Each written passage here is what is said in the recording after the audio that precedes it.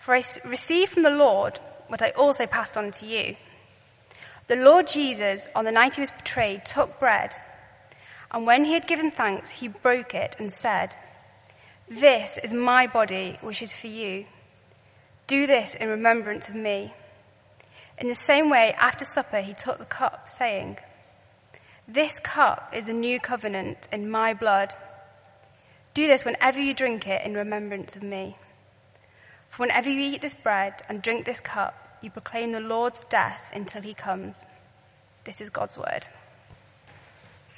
Evening, everybody. My name's Phil. If we haven't met, I'm one of the ministers here. We've got a great passage to look at, so let's pray and get to work. Father God, I do pray that you would give us sharp minds to understand old and perhaps confusing words. Father, please would you help us to see how they teach us truth about you and how they open for us our relationship with the Lord Jesus Christ. We pray this, that we would stand firmly on your truths and live boldly because of them. Amen. I give you my word. We hear it all the time. I give you my word. This sermon really will not go on too long. I give you my word. It doesn't fill you with confidence. I mean, do this work and I'll pay you. I'll give you my word. I'll love you forever. I give you my word. Sometimes we want a little bit more than a word, don't we? Because the truth is that we've all been told, I give you my word, by people who've then let us down, who've hurt us and betrayed us. And so before I'm going to do any work for you, I want a contract of employment, because I'm sorry, your word's not enough, oh boss of mine. I want a contract of employment. And it's not enough for you to tell me I will love you forever. If you really feel like that, then marry me. We sometimes recognize just my word isn't enough. What about God? What makes us sure we can trust him? The Bible tells us, build your life on God. Put your future in his hands. Trust him with your money, your relationships, with your everything. Trust him with your death. Well, okay, what guarantee have I got that I can trust this God? I need a little bit more than I give you my word if I'm going to trust him with my life and my death. Well, the Bible tells us in this passage that God gives us more than his word. His word should be enough, but God actually gives us more. He gives us a covenant. It's a very, very important word. He gives us his covenant, which means a legal binding basis for a relationship. A binding legal basis for a relationship. And God says, trust me in the darkness, trust me with everything, because I will prove my commitment to you. And in one sense, the Bible is basically the story of covenant. The Old Testament is full of binding ceremonies of promise that God makes. There are lots of them, but actually they really boil down to one thing. They're expansions and developments of one key promise. God says, I will be your God, and you will be my people. And all of the different covenants, the ceremonial legal promises of the Old Testament, they really fall into this category.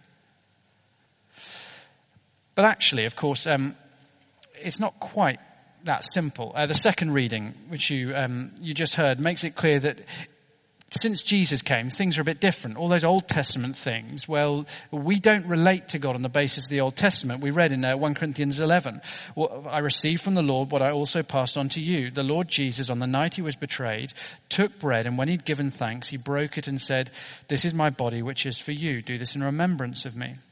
Familiar words to us. Every time we share communion, we say these words. In the same way, after supper, he took the cup, saying, this cup is the new covenant in my blood. It's tempting then when you realize that there's a new covenant, that we don't relate to God on the basis of this Old Testament stuff. Exodus 24 doesn't dictate how you and I relate to God. We think, well, hang on a second, it's full of altars and blood being flung around and sapphire pavements and all manner of weirdness. Doesn't apply to me.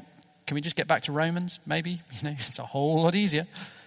But But the new covenant is not totally separate. It is a fulfillment of the old covenant. And in fact, we'll only really understand what's going on in the new covenant if we understand the roots of it. If we've had a look at the working models in the old covenant. And that's why we need to actually work through these passages. We will understand what Jesus has done a whole lot more clearly if we get our heads around chapters like Exodus 24 and the Old Covenant at Sinai. Okay, one thing to notice just before we dive into the text is that throughout you'll see it is God who takes the initiative. It is God who takes the initiative. You know how it is with some couples. You ask, how did you guys get together? And the way he tells it, well, I was all very alpha male and hunter, gatherer about the thing. I just saw her, I liked her, and I said, let's go out. And she was so amazed at my boldness that she just melted and said yes. You ask her, and she's like, I was giving him hints for months.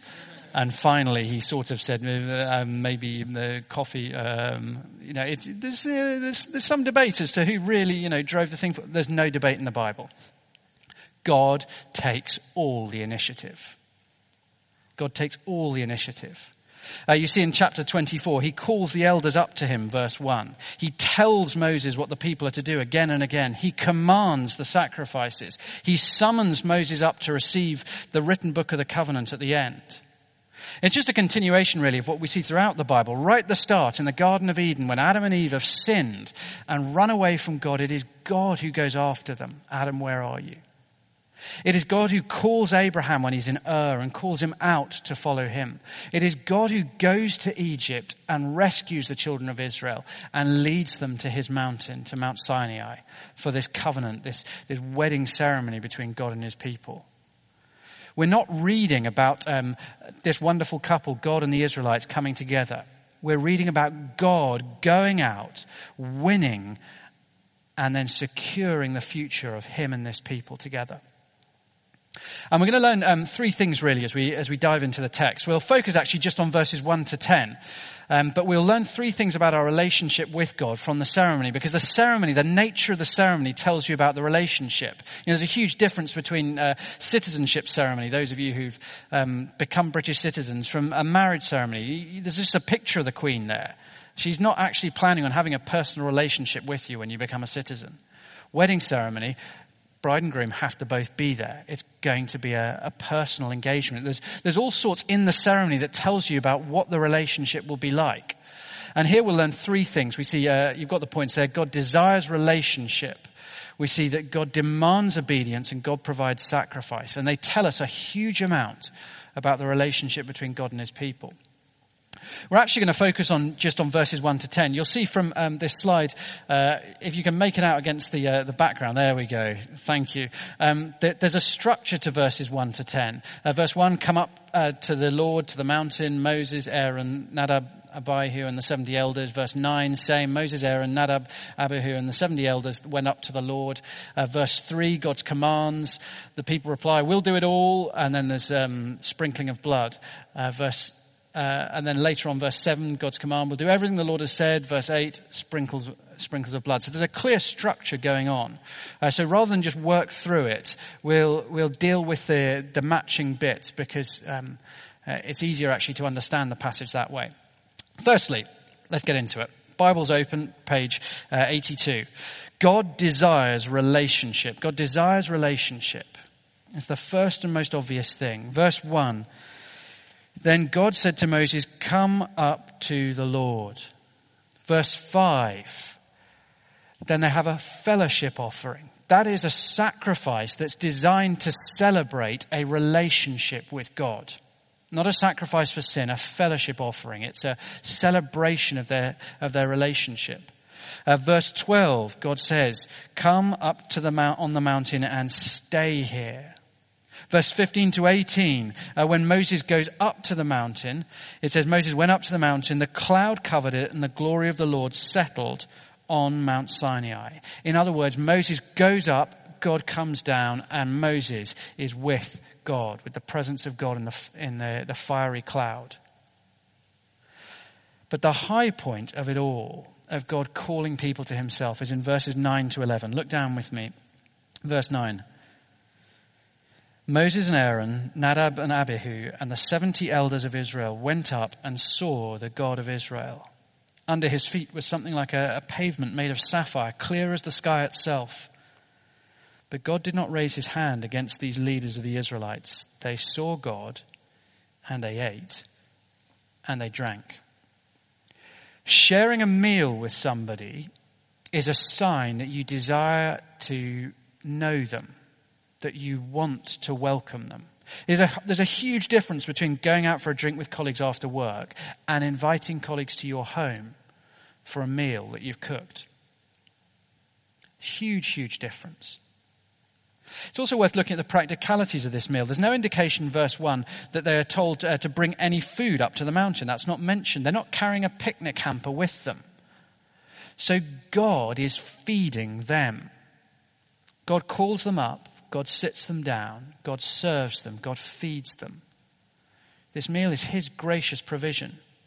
You know, if you go to India today, you'll see it's full of temples, and the priests at the temples, they have to wake the gods up in the morning, and they feed them their meals, and they put them to bed at night. The ancient Greeks, most of their gods, the same sort of thing happened.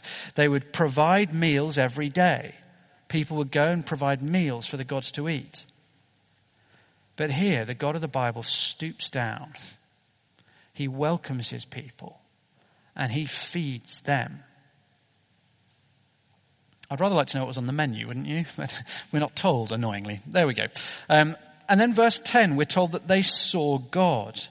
They saw the God of Israel. Sort of.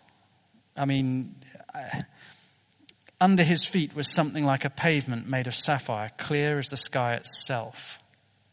So did they see God or not? I mean, the Bible says no one can see God and live. So did they, didn't they? What's going on here? Well, on Friday morning, I took the dog for a walk as usual, and as per usual for May 2015, it was cloudy and rather chilly. But then something happened as I arrived in Hyde Park. The clouds sort of melted away, and the whole park was bathed in warmth and light as that dear, long-departed friend, the sun, appeared. I saw the sun. It's a remarkable thing to be able to say this year, but I saw the sun. I really did. Sort of. I mean, so you looked at the sun and said, well, no, I couldn't look at it. It was just too bright. It's too powerful. It would damage me to look at the sun. But yeah, I could see the sun. And that, I think, is what's going on here. They're able to, they see God in the same way that we can see the sun. The most they can cope with looking at is the pavement under his feet. And even that is just outrageous. It's like sapphire. Imagine how amazing must a being be if his pavement is sapphire? So they see God, sort of. It's an extraordinary thought, what's going on here. Because the Bible defines God. The God of the Bible is, in one sense, defined by his distance from us. It's one of the most, in fact, the most common description of God in the Bible is, what word? Holy. And the angels declare, holy, holy, holy is the Lord. What does that mean? It means other, unlike, different. We are flesh and blood, atoms and molecules. He is spirit, uncreated. We are morally shabby, compromised at best, and he is perfect, a pure consuming fire. God is wholly unlike us. God is defined by his difference from us and his distance to us. And yet, here we see he reaches down and he welcomes humans just like you and me and sets a meal before them and says, come and sit and eat with me. God desires relationship. Yeah, hang on a minute. The sharp amongst you, feeling a little bit cynical at this moment, you're saying that all sounds wonderful, but there's kind of 700,000 people and 70 of them, 72 including the other two, get this meal. That's, actually most of the passage is about, well, don't come near. There's as much about staying away as there is about welcoming in. I mean, look, verse 1, you are to worship at a distance. Verse 2, the others must not come near. The people may not come up with him. Verse 14, Moses commands the elders, wait here, I'm going to the presence of God, you are not. But then this is not the last covenant. And the new covenant is better. This is just a sign, a shadow of what's to come. This is the cart and horses before the Rolls Royce arrives in Jesus Christ. And at this stage, the mediator, the go-between between God up there and us down here is another man, Moses. And he meets God, if you like, for the people. So we can't really get to God, but one man meets God for us, Moses. But one day the greater Moses comes. And he is not just a man who meets God for us. He is God come to meet us himself. The mediator is God himself. And he doesn't meet God for us. He takes us to God. In Jesus Christ, you and I know a greater intimacy with God than Moses knew here on the mountain. That wonderful verse that you've got on your sheets from Hebrews 10 tells us, let us draw near to God with a sincere heart and full assurance of faith, having our hearts sprinkled to cleanse us from a guilty conscience. What he's doing at this point in Hebrews is saying, because Jesus is the one who's better than Moses, you and I don't have to stay at a distance like the people at Mount Sinai. We get to come close to God. Have you ever wondered why the ceremony for the new covenant is so different? I mean, here, the ceremony is very, very different from anything we've done in church. You know, we celebrate the new covenant not by me getting a bucket of blood each Sunday night and sort of flinging it out over you, but by sharing a meal, eating bread and drinking wine. Why is it a meal? I mean, you could celebrate Jesus' death just as easily by sprinkling blood like they do here. So why do we celebrate his death with a meal? There's a whole load of sermons you can preach on what exactly is going on at the Lord's Supper. But one thing that explains why it's a meal is because it tells us in a way which is visceral and physical that we are now, because of Jesus' death, as welcome with God as these elders were. It is a way of saying, because of Jesus' death, we now get to share in a meal like this.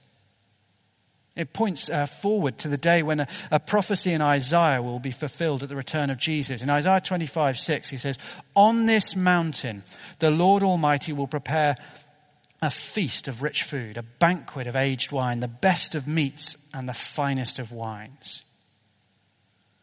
And one day you and I will drink at the wedding feast of God and of the Lamb, Jesus Christ. We will sit down and celebrate that the reign of evil and death is over. As Isaiah 26:8 says, he will swallow up death forever. And then we will swallow meat and wine in the kingdom of God. We'll eat and drink with him. And we won't just look at the pavement under God's feet. We'll look into the face of God. We'll look into the eyes of the one who can see and know everything. And yet we won't feel any shame, any guilt, any fear.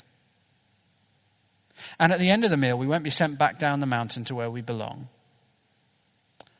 because we've been adopted as God's children, and our place is with our Father in his kingdom, in his house, at his table. God desires relationship, and this covenant ceremony just gives us a hint of what is to come. Secondly, God demands obedience. The ceremony is rather full of commands. Look at verse 3. When Moses went and told the people all the Lord's words and laws, they responded with one voice, everything the Lord has said, we will do. Verse 4, Moses then wrote down everything the Lord had said. Verse 7, then he took the book of the covenant and read it to the people. They responded, we will do everything the Lord has said, we will obey. Verse 12, the Lord said to Moses, come up to me on the mountain and stay here, and I will give you tablets of stone with the law and commands I have written for their instruction. Why is that? Why? You often hear Christians say it's about relationship, not rules. It sounds like there's a whole lot about rules here, and God is pretty big on obey. Look, I'll tell you what, I'm writing it in stone, so nobody tries to change it. This is to last forever type stuff. And it's odd. I mean, It would be a pretty worrying sign if a week before a wedding, a groom said to his fiancée, look, I thought we'd write our own vows, and I just thought I wanted to beef up your side of the vows, so I've written another 15 pages of things I'd rather like you to promise me. You'd think, that's a worrying sign. That's a very worrying sign. So what is going on here? Why is God giving them all of these rules? I think there's something incredibly important and incredibly interesting and very, very important at this moment in time for us as a group of people to know.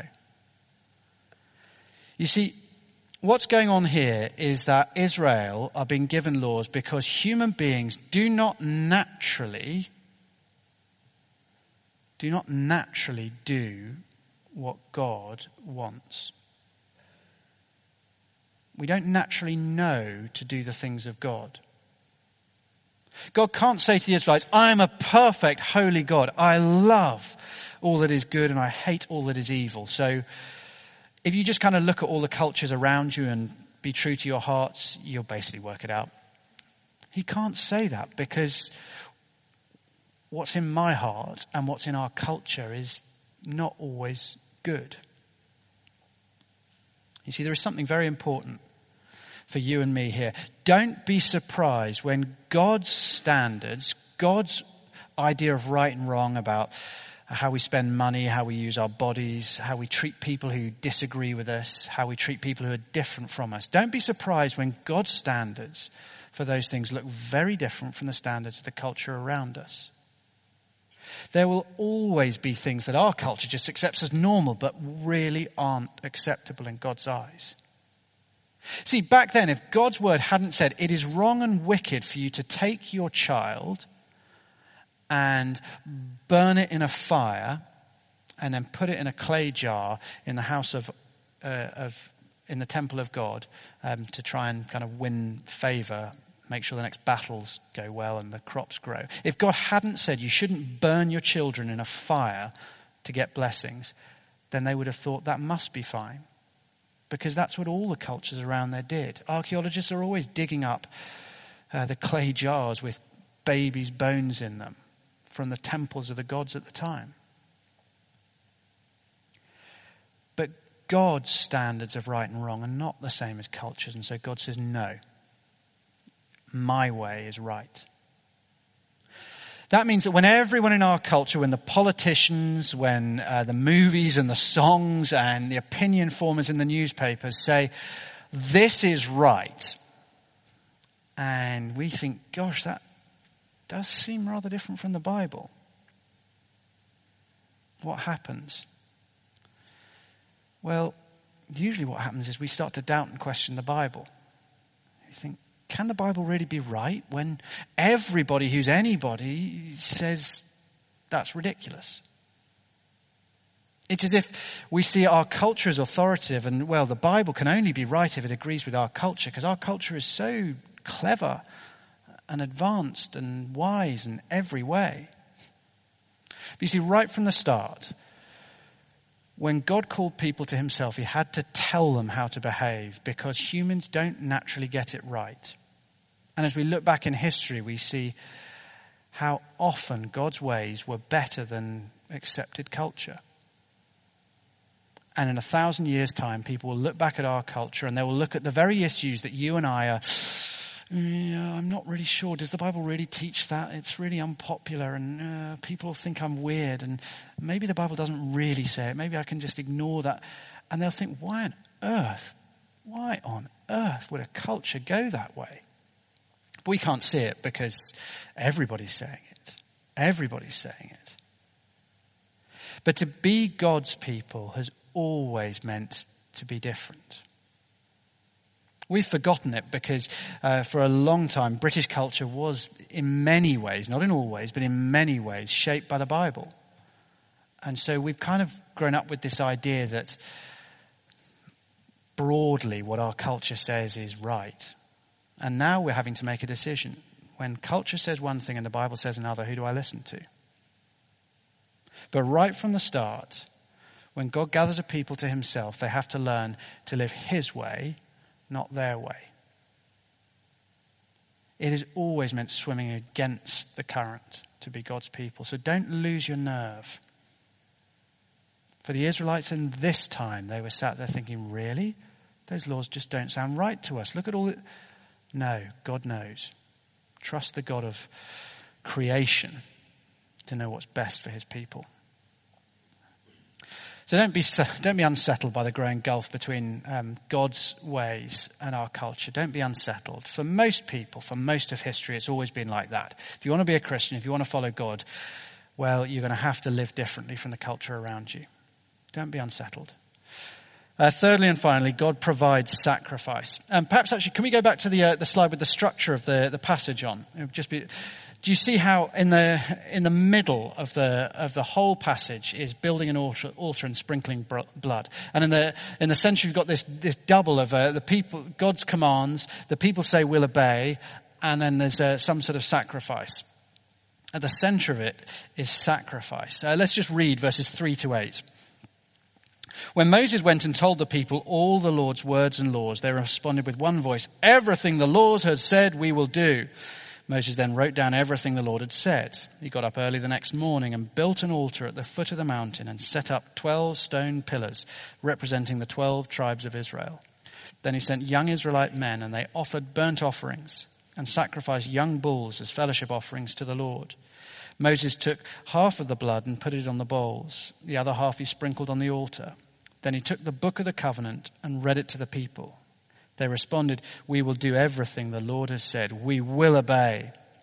Then Moses took the blood, sprinkled it on the people, and said, "This is the blood of the covenant the Lord has made with you, in accordance with all these words." Each time we will obey, each time blood, sacrifice. Why is that?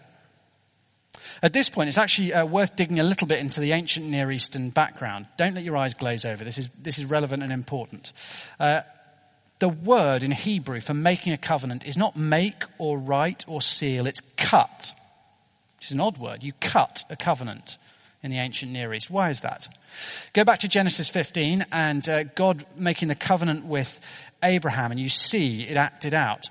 God says to Abraham, "I will be your God, you will be my people. I'm making these promises to you." And then he tells Abraham, cut in half a whole load of animals. And so he cuts in half a whole load of animals and birds. And then the Lord appears as a blazing fire, and he goes between the halves of the animals. Why? In covenants of the day, you did that because it was saying, if I break the terms of this covenant, then I should be split apart like these animals. So that's something from a horror film. It's a horrific thing. But that's what's being said. That's why you cut a covenant. And that's why when the people at the end of verse 7 say, "We will obey," Moses sprinkling blood is saying, this blood represents what should happen to you if you break this covenant.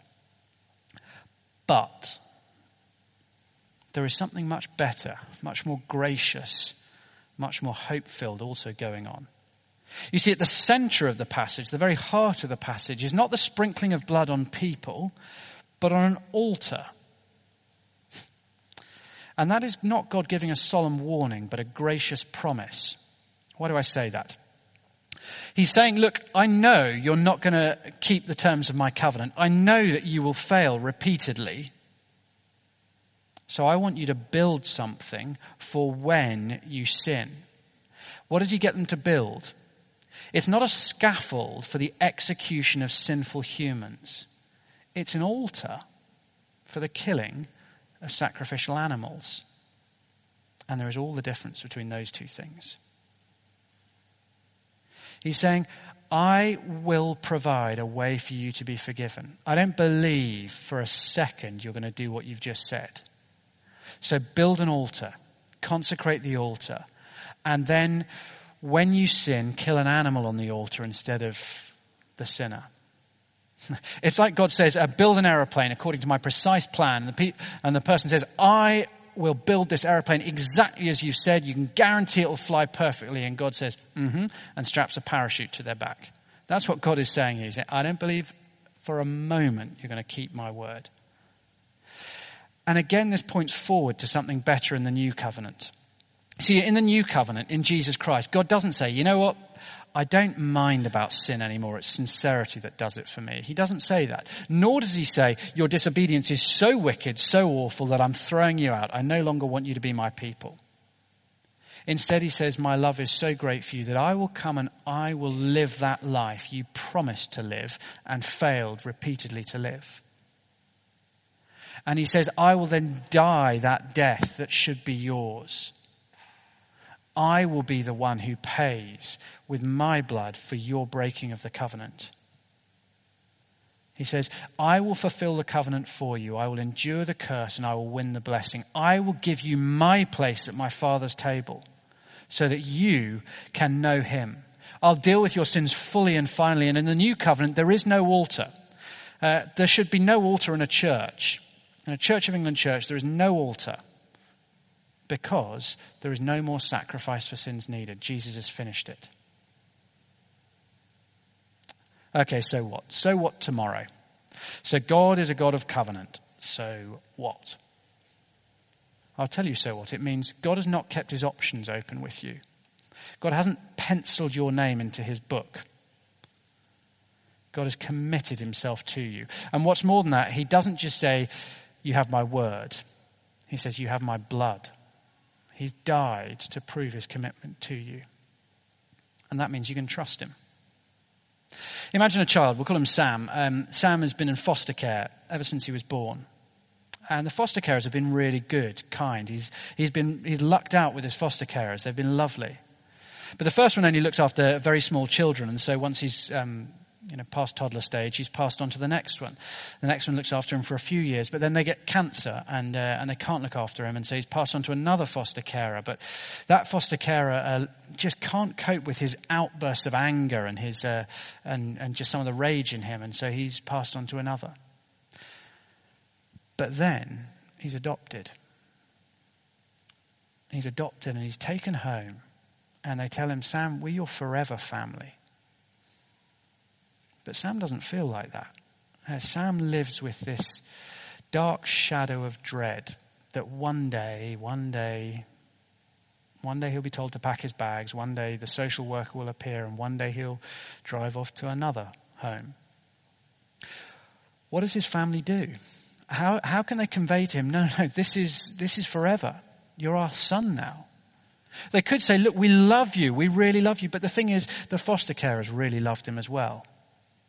They could say to him, Sam, look how well we've treated you since you've been here. But, well, the foster carers treated him very well as well. You know what they need to do for him? They need to get out the adoption certificate and say, Sam, let me tell you about the law. By law, this is a covenant, Sam. A solemn, binding, unbreakable promise. These signatures here and the law of this land mean you cannot be taken out of this family. His assurance comes from understanding the law and seeing the signature, knowing that this family is his forever family. And you and I need to know that our security is not just that God loves us, not just that, God has treated me well. It comes from knowing that God has made a covenant, an unbreakable promise, a promise sealed in blood in the death of his own son, a promise he cannot go back on.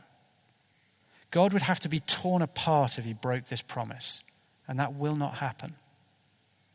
And when you and I sin again and again and again, and we hear the devil's lies and we feel guilt and doubt and shame, and we waver as to whether God can keep loving me, whether I really can be accepted when I'm just not good enough for him. I need something solid on which to stand. And the Bible gives me covenant. The Bible says it is worth doing theology, because the more you understand this, the less you will doubt. And we need to work it out in our minds so that we can drive it into our hearts. We need to preach this to ourselves so that we speak truth about our certain future to ourselves rather than listen to the lies and the doubts and the fear and the insecurity. Because God hasn't given you a hint that, He might accept you in Jesus. He hasn't even given you a clear statement. He's given you the death of his son. And every time you eat the bread and drink the wine, every time we reenact the covenant, every time you hear the promises and look to the death of Jesus, we are reassured that God is going to keep his word. And every time you read the history of the Old Testament, you see a God who makes a covenant and then keeps it century after century after century, and then restates the covenant to a new generation and keeps it century after century after century. To learn this truth, remind yourself of it daily. Own it so that you trust God. See, you and I will only live bold and courageous and joyful and sacrificial lives for God if we are absolutely secure that I can take a risk for this God because he's got me and he won't let me go, and his promise to keep me will remain secure.